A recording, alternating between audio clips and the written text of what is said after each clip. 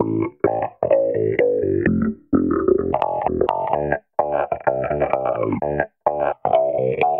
and welcome to another special listener questions edition of the Ulster Rugby Roundup. In the Kingspan studio today are Jonathan Bradley. Hi, how are you?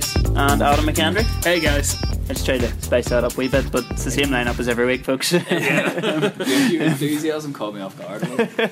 I'm Gareth Anna, and you can blame me for only having 3/4 of an episode to listen to last week. I really don't know how that happened. I painstakingly edited every last second of it, and then whenever it went up on SoundCloud, it wasn't all there. So sorry, I think you missed the club part of last week's episode. So apologies for that. Today we'll try and. Some of our best stuff. Yeah, well, the best stuff we've ever recorded, I think. But look, there we go. Such is life. Today we'll try and make up for it by discussing lots of your questions in the absence of any defeats to look back at or forward to. First up then, of course, what else to discuss first but Jono Gibbs. He's off, he's gone. And our first question then that we'll deal with comes from Dave in the forums, who asks, who should replace him as Ulster's new head coach? Problem is there's not too many options because the person I would have personally liked to have seen come in is Jim Mallender, but apparently he's already been snapped up. So the problem is Ulster are now completely in the lurch, because the idea was that this new coaching setup would be the one to take them forward, and now half of it is no longer here, and they were the two main guys. So I'm sort of going around the question for a little bit first, but Ulster now needs someone in who, one, will take a no prisoners attitude. In this squad, there's no room for guys who are just hanging on, guys who aren't willing to put in the work. They need someone to come in who's going to take a real hard-nosed approach and say, if you're not willing to put the effort in, you can leave. But they also need someone who brings back the values of Ulster rugby, because that's been missing for the past season and a bit, maybe a couple seasons. So striking that balance of trying to find someone who is going to be that tough as nails coach that Ulster absolutely need to whip this squad into shape, but they also need someone who knows exactly what it's like to be an Ulster man and to be on that pitch wearing the white jersey. And ideally you'd want someone homegrown, but right now you wouldn't say there's anyone from Northern Ireland who really knows what it's like, except maybe Mark McCall, but I don't think he'll be leaving Saracens to come back here. So for a name, I sat down and thought about this, and I cannot think of one specific name, and I've heard of a few names that have been linked to the job, but in terms of a specific name, I don't really know, but it needs to be someone who will come in and absolutely whip this squad into shape. Adam touched on another question there from Tom Armstrong. Is there any hope that Mark McCall could come back, Jonathan, or if not him, who? Well, just to throw Jim Mallender's hat back in the ring, apparently he's not taking the Cardiff job, according to a report in the Times of London rather than Dublin today. There we go. I'll put a name down then, Jim Mallender. just so we avoid not answering the first question on the listener's question podcast. So, but the problem is I don't have like a list of guys who are available. You know, you're either talking about taking someone out of a job and bring them here, or there's a very, very small pool of names that are available, and I don't think any of them are good enough to come in and turn this squad around. I think with the exception of the playing for Ulster part and knowing what it means to play for Ulster, the issue is that the people that Adam described there are, one, Jono Gibbs, which is why there's that degree of dismay that he is leaving. Richard Cockrell, who was available this time last year, but is now not, being at Edinburgh, and the things that he's done at Edinburgh are the type of things that you would think need to be done here in terms of just laying it out in what needs to be done. No uncertain terms, no accounting for egos, so on and so forth. Cockrell's somebody that I think would have been great. The two people that I would ask how much it would take to get them here, and then double it would be Mark McCall. Just to answer that question, no, I don't think it would happen. As much as there's been change from the people here from when he left, there's still a number of the same people here, and I don't think it would interest him professionally or personally beyond the fact that it would be coming back to his home province. The other, he has less ties to the province, but still a small tie, would be Scott Robertson of Crusaders. But again, you're talking about people who are in charge of 2 of the 3 best club sides in the world, so what would attract them here, really?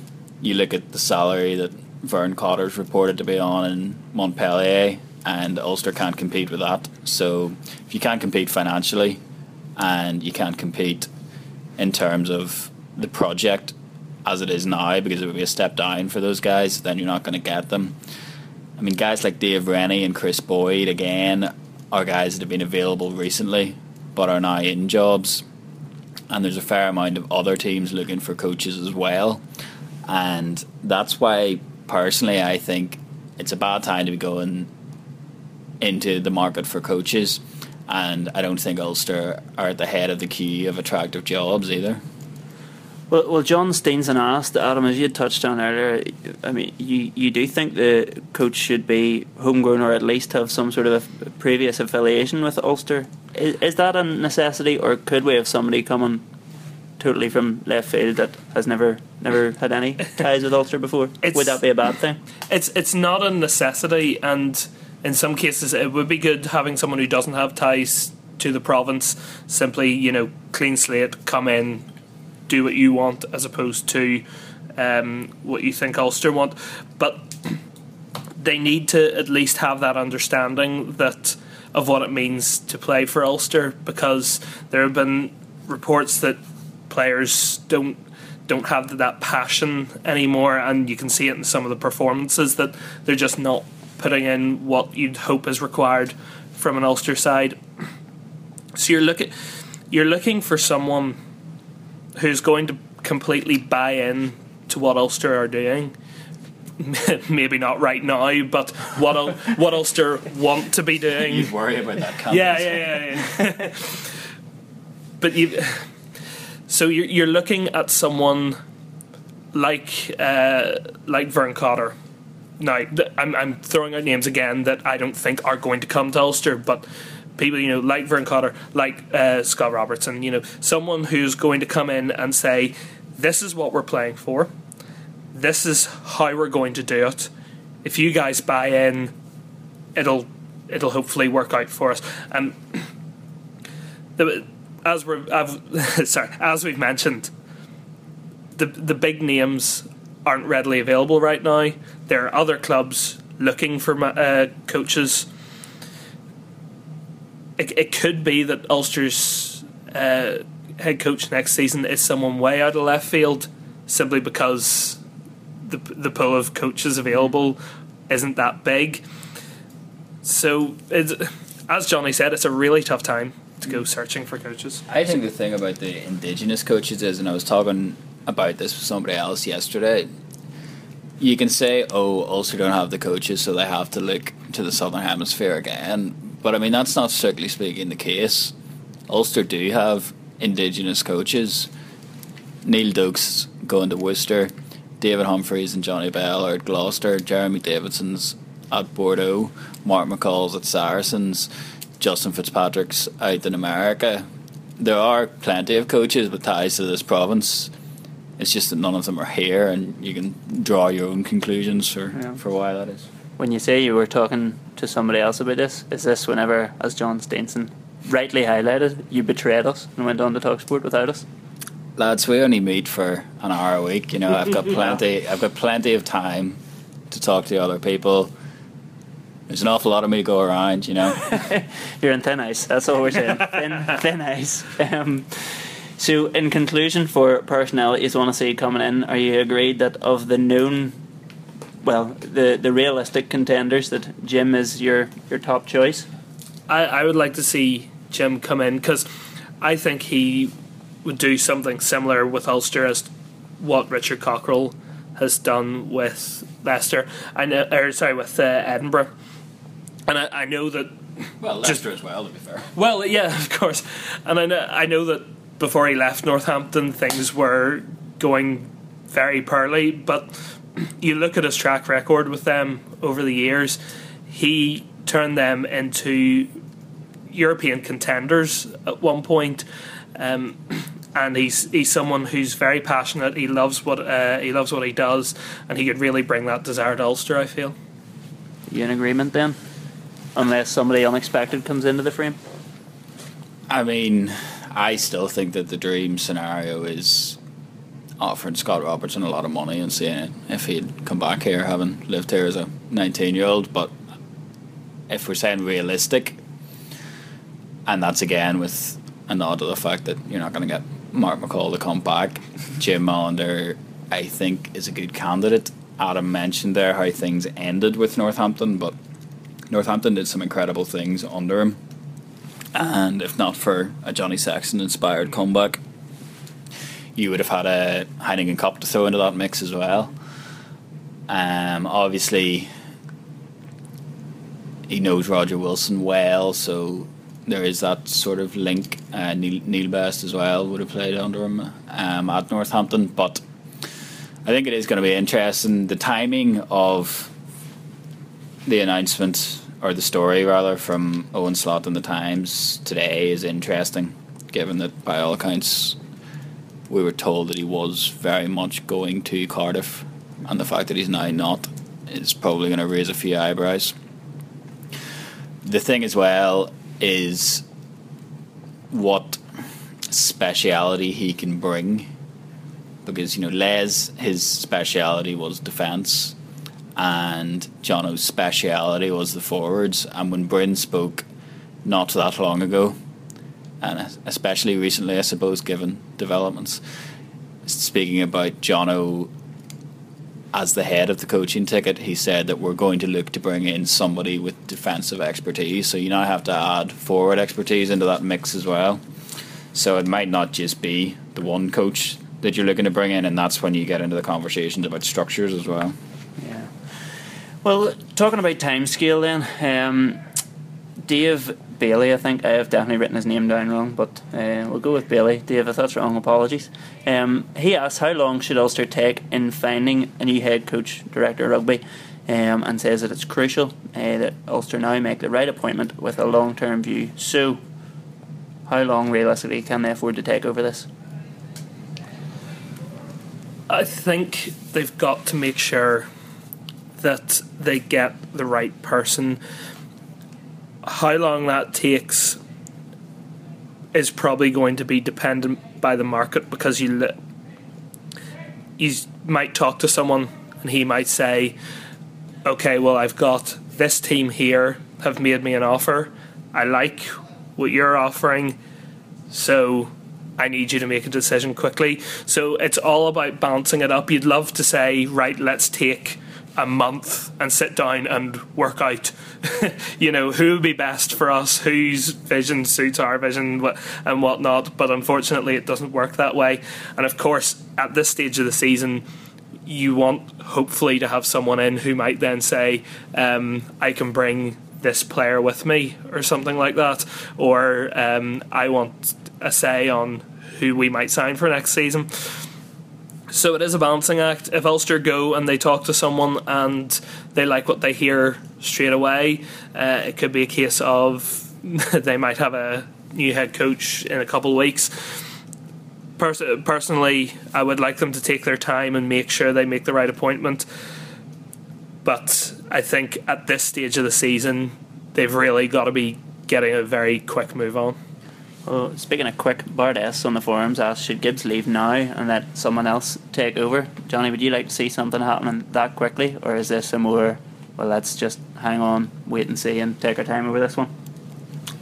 I think you have to take your time to make sure you get the appointment right, because if you're at rock bottom, or almost rock bottom, I believe, to quote accurately, as Bryn said on Friday, then you're starting from the base level, Now, there will be cynics who can say, probably thought they were at rock bottom last year, and we're rebuilding again afresh. So, rock bottom is a movable feast, as it were, if things can still get worse. But you think back to 2014.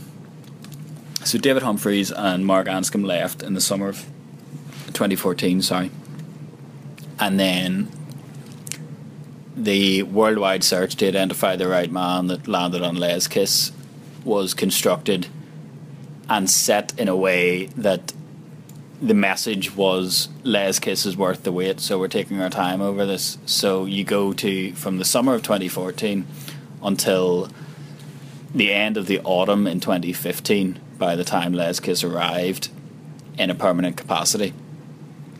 And that's fine if we're sat here and Ulster are a success and things are moving forward under a 5-year plan with Les Kiss. But that turned out to be the wrong appointment.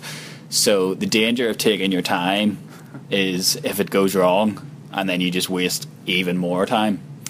And I mean, talking about Jono leaving now to get somebody else in, you know, you look back to Mark Anscombe leaving, but you had Neil Doak and Johnny Bell at that stage. Neil Doak, who had constructed the team and the attack in shape, and Johnny Bell, he was a very highly thought of defence coach. So there isn't that level of experience here now below Jono either. So what do? Who, if you take your time and say we're going to wait a year until we get the right man, then who's taking it forward next season, or who's heading things up next season? Because the guys that are here now don't have a tremendous amount of experience, to put it mildly. Okay, so Jim, and within the next year to answer all of those questions on the new coach. Well, this is coming back to what I was saying. I don't think Jim will be waiting for a year for a job. I think he's going to have plenty of options coming up for next year. So I think if Ulster want Jim, they'll have to move quickly. Alright then, when moving on from the coaching side of things, you mentioned a little earlier the structure at Ulster Rugby, and at the top of that structure, of course, is Shane Logan. Obviously was in the news last week, but not for anything he said. Paul Walker actually asked, is there a reason for Shane Logan's silence? Well, there wasn't a silence around him, because of course a couple of former players had a few words to say on him, Paddy Wallace and Stephen Ferris. Just in case anybody sort of has been under a rock and hasn't heard, what they said was Stephen Ferris said, well, he called for Logan to come out and say something a bit more publicly, and then he even said it's time for change. We've seen changes with coaches, it hasn't worked out. Paddy Wallace then went in and said that Ulster need a new skipper at the helm. Shane's had his time. He inherited a good team and good stadium and things were rosy. Shane wanted world domination and has to be accountable. He hasn't reached his targets. Ulster need to bring in a new CEO, one with more experience within rugby circles. So, with all of that as the background, is there a reason for Shane Logan's silence, and what do we make of everything else surrounding him in the last week? I mean, we sort of dived into this in depth in one of the early podcasts that we did about Shane Logan's position, and then we were sort of loath to go over the same ground again. Haven't talked so much about it in the first couple of weeks of the podcast, but I mean, in fairness, those episodes are now defunct because of our problems with SoundCloud, so nobody will know. Well, we've paid our SoundCloud fees now, so you can go back over old episodes to your heart's content. And at the time, we said Ulster is a ship that's moving in the wrong direction, and if this season doesn't provide evidence that it's moving in the right direction, then there has to be a clear out of the structure from the top down, and that obviously starts with the CEO. He is the public face of the organisation. I don't know whether you could call him the public face of the organisation at the minute, but to add to what we said previously, the silence is something that I find very strange. Like, you have Bryn Cunningham, who it seems is being put in a position where he has to go and put out fires left, right and centre. When, you know, the BBC want to talk to somebody on Friday after this news breaks, it's Bryn Cunningham. Whenever we finally get to speak to somebody after Les Kiss leaves, it's Bryn Cunningham. The man who's going to have to sit in front of 250 angry season ticket holders on Thursday night is Bryn Cunningham. So I think in order to show that you're providing direction, if you're at the head of the organisation, then you should be saying something. And that's what I would add to what we previously said about Shane Logan, that this last month has needed somebody to clarify the direction of the organisation, and I don't think that should always fall to Bryn, as much as you can see why it's easy to put Bryn out, because he's a very good talker. He's very well thought of around here, and he has the pedigree from 150 Ulster Cups. But it's that silence that rankles, and I can understand the frustration from everybody, because there's been times when the CEO here has been very visible, and that's not been the case over the last month, and that strikes people as bizarre when it's been such a tumultuous month for the province. But when we're talking about structures, and we talked about the review and stuff last week, that's been, or 2 or 3 weeks ago, we spoke about this much hyped review, and that will obviously include Shane Logan. Shane Logan sits on the committees that are part of the review, and if that's not done independently, and I might be going off topic on another, probably stepping on the toes of another question here, but if that review is not done independently, outside of the committees and outside of Shane Logan, then what position is it in to say that there should be change? Because you're in a position then when you're asking turkeys to vote for Christmas, it's not going to happen.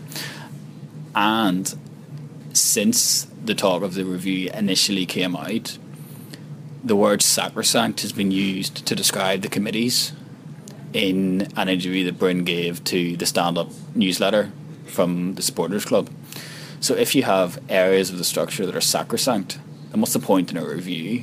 What if an independent review finds out that this isn't working, that's inefficient, and then you turn around and say, oh, well, actually, the review's not about that, we're not touching that.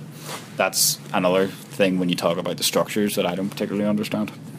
Yeah, so change then, as the ex-players were calling for, looks somewhat unlikely from anything we've heard so far then, does it? Well, given the public position, or the lack thereof, over the last month, I'd be very surprised if there isn't change. Well, there has to be. After everything that's been said, there has to be change. And if there's not, we're going to be in exactly the same position as we are now. Nobody wants that. But going back to the original question, I think it's just fear. I think if Shane Logan was to go out and say something, he's just afraid that he would say the wrong thing and the fans would get even more on his back.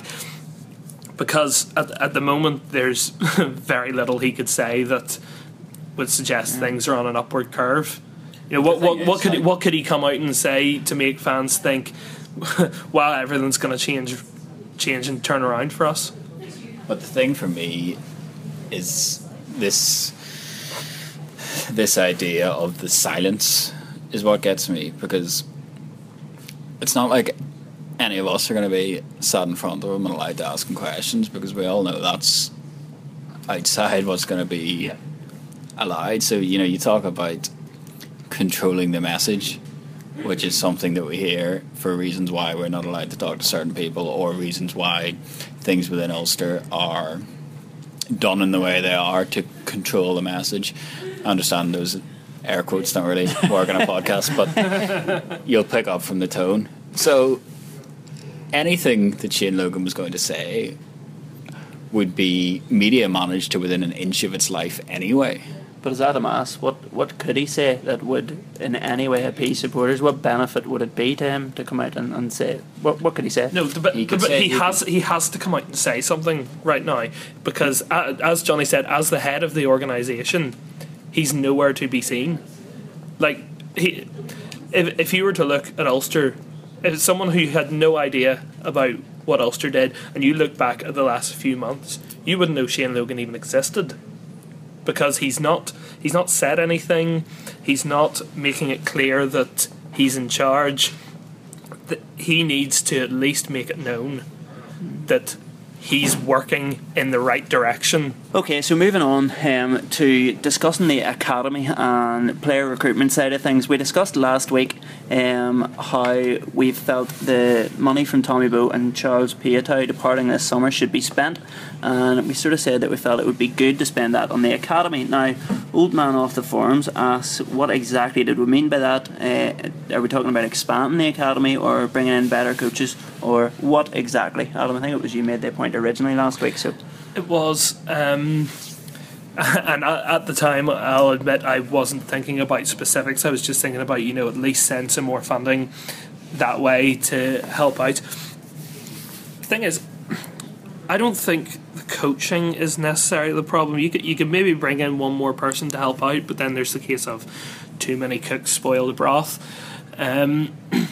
So if you're putting in more money, maybe even to help the players in the academy, I know Ulster do a lot of stuff with their schooling outside the academy, so even putting it towards that, or expanding it to allow more players in, or just making sure that the academy is operating to its optimal capacity.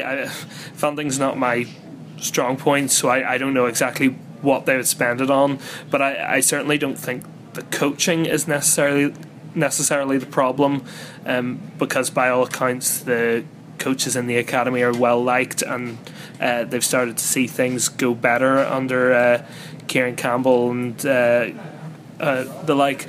So it's all about just making sure that the academy is well funded and is able to produce players to the best of its ability. Johnny, do you know any specifics in the academy that we could be looking at improving?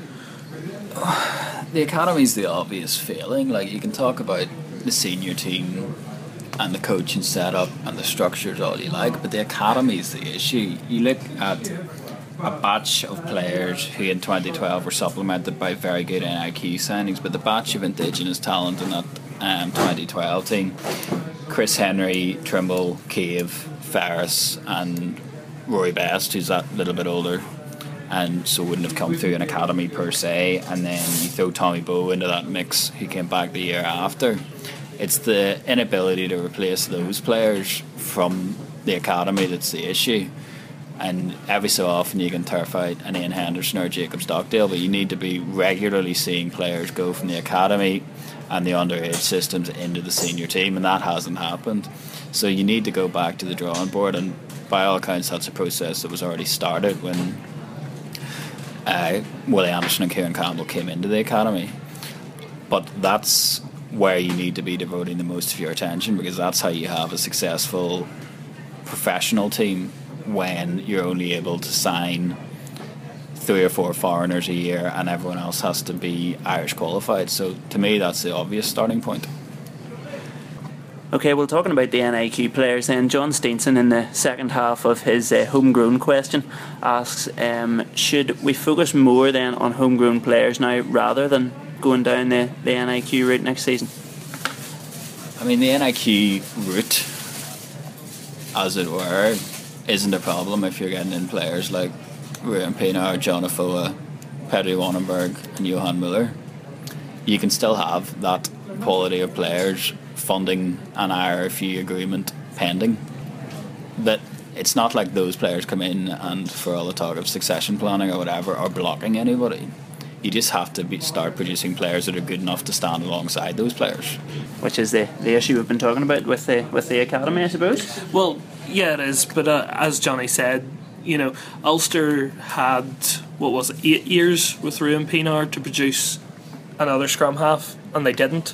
They had however many years it was with John Afoa to produce another tight head prop, and they didn't. It's not a case of the NIQs have been standing in the way of Ulster producing talent. It's a case of Ulster have brought in these NIQs and haven't brought in someone to succeed them, and that's what's supposed to happen. Once an NIQ leaves, you're supposed to have someone from within your own system to step up and replace them. Strictly speaking, you're not supposed to then go and get someone else from abroad, but that's actually happened in a few places with Ulster. I mean, nobody complains about Leinster signing Scott Fardy and Ison Osewa and James Lowe, as long as the academy is producing the other 20 odd players, which it is. And like Ulster aren't going to have the player numbers where the academy is going to be producing 20 of your 23 matchday squad. That's why you have to get players from Leinster, and like Leinster can afford to miss on players like John Cooney and Byrne because they're producing so many other players. And Ulster are always going to have to go down the route of the likes of John Cooney, the likes of Sean Reedy and Rob Herring, who are Irish qualified but not from Ulster. But you still have to have that core and that wealth of talent coming through, that, as we said, that generation that are all now in their mid-30s who haven't been replaced. That's the issue. Well, then perhaps the pool of players that Ulster have to choose from at underage level is an issue, which brings us on to Gareth Kinnear's question. He asked, what can be done to sell the sport beyond its traditional heartlands in Ulster? That's not his exact wording, but I think that's what he meant. Well, we can see that from the Schools Cup semi-finals this week. I mean, the 4 teams that were in that, no great shock. Same names coming through again. So what can we do then to give rugby sort of a wider appeal, or to see guys and girls from different backgrounds taking up the sport? Well, I think Ulster did do a good thing by taking one of their training sessions out to Virginia Rugby Club in Cavan, and I know they've got a couple decent prospects coming through there actually. So it's just bringing the sport around the province would be a good start. You know, how many times do you see Ulster going beyond Belfast for something? You know, they train in Belfast, they play in Belfast. You know, when else do you see them going outside it? So it's a way of saying, you know, look at this team that represents the province, not just Belfast. So that would be a good start. Just making sure that you know, you're going to the likes of the north, up around there, and saying, here are guys, look at what you could do. Just making sure they know that there is a pathway through for them if they want to try and make it. I think, like, you know, there's guys in Ulster like Johnny Gillespie and stuff who have been tasked with spreading the game and finding your Tadhg Furlongs and your Sean O'Briens who are outside of the rugby heartlands, and that's something with the A team you're maybe starting to see the benefit of with the likes of Adam McBurney and stuff. But obviously you have to do it more. Like Adam talks about pathways, like rugby is always going to be behind football, and in terms of participation numbers it's going to be behind GAA. That's just a reality. But as the main professional sport in Northern Ireland, it's a lot easier to make a career in rugby than it is to make out of football, and it's a lot easier to make a career out of rugby than it is to make out of GAA, where you have to have another job. So like, just go in and tell all these kids that this is the way they can make money out of playing sport. You're motivated by money then. Just tell them you learn a fistful doing this and it'll work. Exactly. Well, it couldn't do any harm. If somebody had told me a career that can make a fistful, I wouldn't be doing this. It's also, I presume, easier to make a career out of rugby than it is to make a career out of golf. I've tried. It doesn't work. So even if Ulster do start then to bring through some of their own players, I think we can all agree that some fresh blood as well is perhaps needed for next year. So Old Man again from the forums asks, how can Ulster go about attracting new players without European rugby, without a director of rugby, without a head coach for next season? It'll be tough, but at this point of the season most of your dealings are done, or you're coming to the end of your dealings. So anything that you've been using to attract players, you'll have already been discussing with them. But if Ulster are going out to find any more players, it will be a tough sell, because players like to at least know that they're going to be coming to somewhere with stability, and they're going to be coming to somewhere that have ambitions, and right now Ulster are severely lacking in both of those. But the thing is, Ulster aren't exactly a financially struggling side, so I'm sure if you put a big enough wad of cash in front of them, they won't say no. Well, that's exactly it. Like, you talk about, you don't know what European competition you're going to be playing, and you don't know who the coach is. Bristol are able to attract players without top tier European rugby, and at the time without even knowing what league they were going to be playing in. So these things are far more financially motivated than I think people would like to believe. Ulster's budget for the professional game is £5 million, as Adam says. It's not paltry. It's not top 14 or Aviva Premiership budgets, but in comparison to the Pro 14 teams that you're competing with, your checkbook's going to talk. So I would say that's the way they'll attract players, which has always been the way they attract players. Let's not lie to ourselves. You've also got to bear in mind, for most of the players that Ulster are going out to sign, you're guaranteeing them first team rugby. The Ulster squad isn't good enough that you're saying to these guys, you'll be fighting out for a position in our back row. The majority of these guys are walking straight into the first team as soon as they get here. Well, the problem is that the two guys that should have signed have already signed for Wasps, but apart from that... Well, possibly following on then from our discussion about the season ticket review, Muscles in the forums asked, are Ulster getting complacent about their fan base? I don't think it's complacency, because I think there's a big fear over it, and you can see with things like a price freeze and the like. For me, it left a bad taste in the mouth that season ticket sales went up on Thursday, when an announcement that John O'Gibbs was going to leave was scheduled for Friday. I don't think it's complacency about your fan base, but I don't think it's treating your fan base in the way that you should. Alright, well, thank you very much for all your questions. Hopefully we've dealt with the vast majority of them there this week. Do keep them coming in, and we'll have a look at a few more next week. For now, though, to conclude this week's episode, we'll have a little look at all the club rugby action that's coming up this weekend. Yeah, so of course last week all the games across the All-Ireland League were cancelled because of the bad weather, but quite a few of them have been rescheduled for this week. It's coming up on Saturday in the All-Ireland League in Division 1B. Banbridge host Ballymena in an Ulster derby. That's at 2:30, as is Ballynahinch's visit to UL Bohemian. In Division 2A, Malone are on the road to Galwegians. That's at 12:30. And in Division 2C, Omagh hosts Sligo at 12 o'clock, and Bangor are away to Thomond at 12:30. And in the Sony Ulster Premiership Division 2 on Thursday night, Rainy Old Boys are hosting Dungannon. That is at 7:45. As we always seem to be, we're getting a little bit pushed for time. We're recording this just before kick-off in the first Schools Cup semi-final. You can probably hear the crowd starting to build outside here. So Johnny has actually left us, but we've just had to plough on without him. Sure, he cheated on us yesterday anyway, so he doesn't deserve it. This is our revenge. So between the two of us, have we got a game of the week for our club rugby? I think it's hard to look past Banbridge Ballymena. You know, an Ulster derby, Banbridge obviously going for the title still, and Ballymena looking to get away from the relegation spots. So we're not tipping Ballymena, are we? We are not. Well, so certainly I'm not. Banbridge have been going well, or very well recently. I mean, that win at Hinch has put them firmly in the mix for the title. So, yeah, I can only see a home win on this one. Well, thank goodness we're agreed, because we'd have had to call Johnny back for the deciding vote if we weren't. So that's all for this week. So we hope you enjoyed all our look into all of your questions. Next week we'll be back and we'll look back over the Schools Cup semi-finals and the rest of all the rugby action in Ulster. From Jonathan Bradley, who's not here, Adam McHenry. Cheers, guys. And Gareth Hanna, thanks for listening.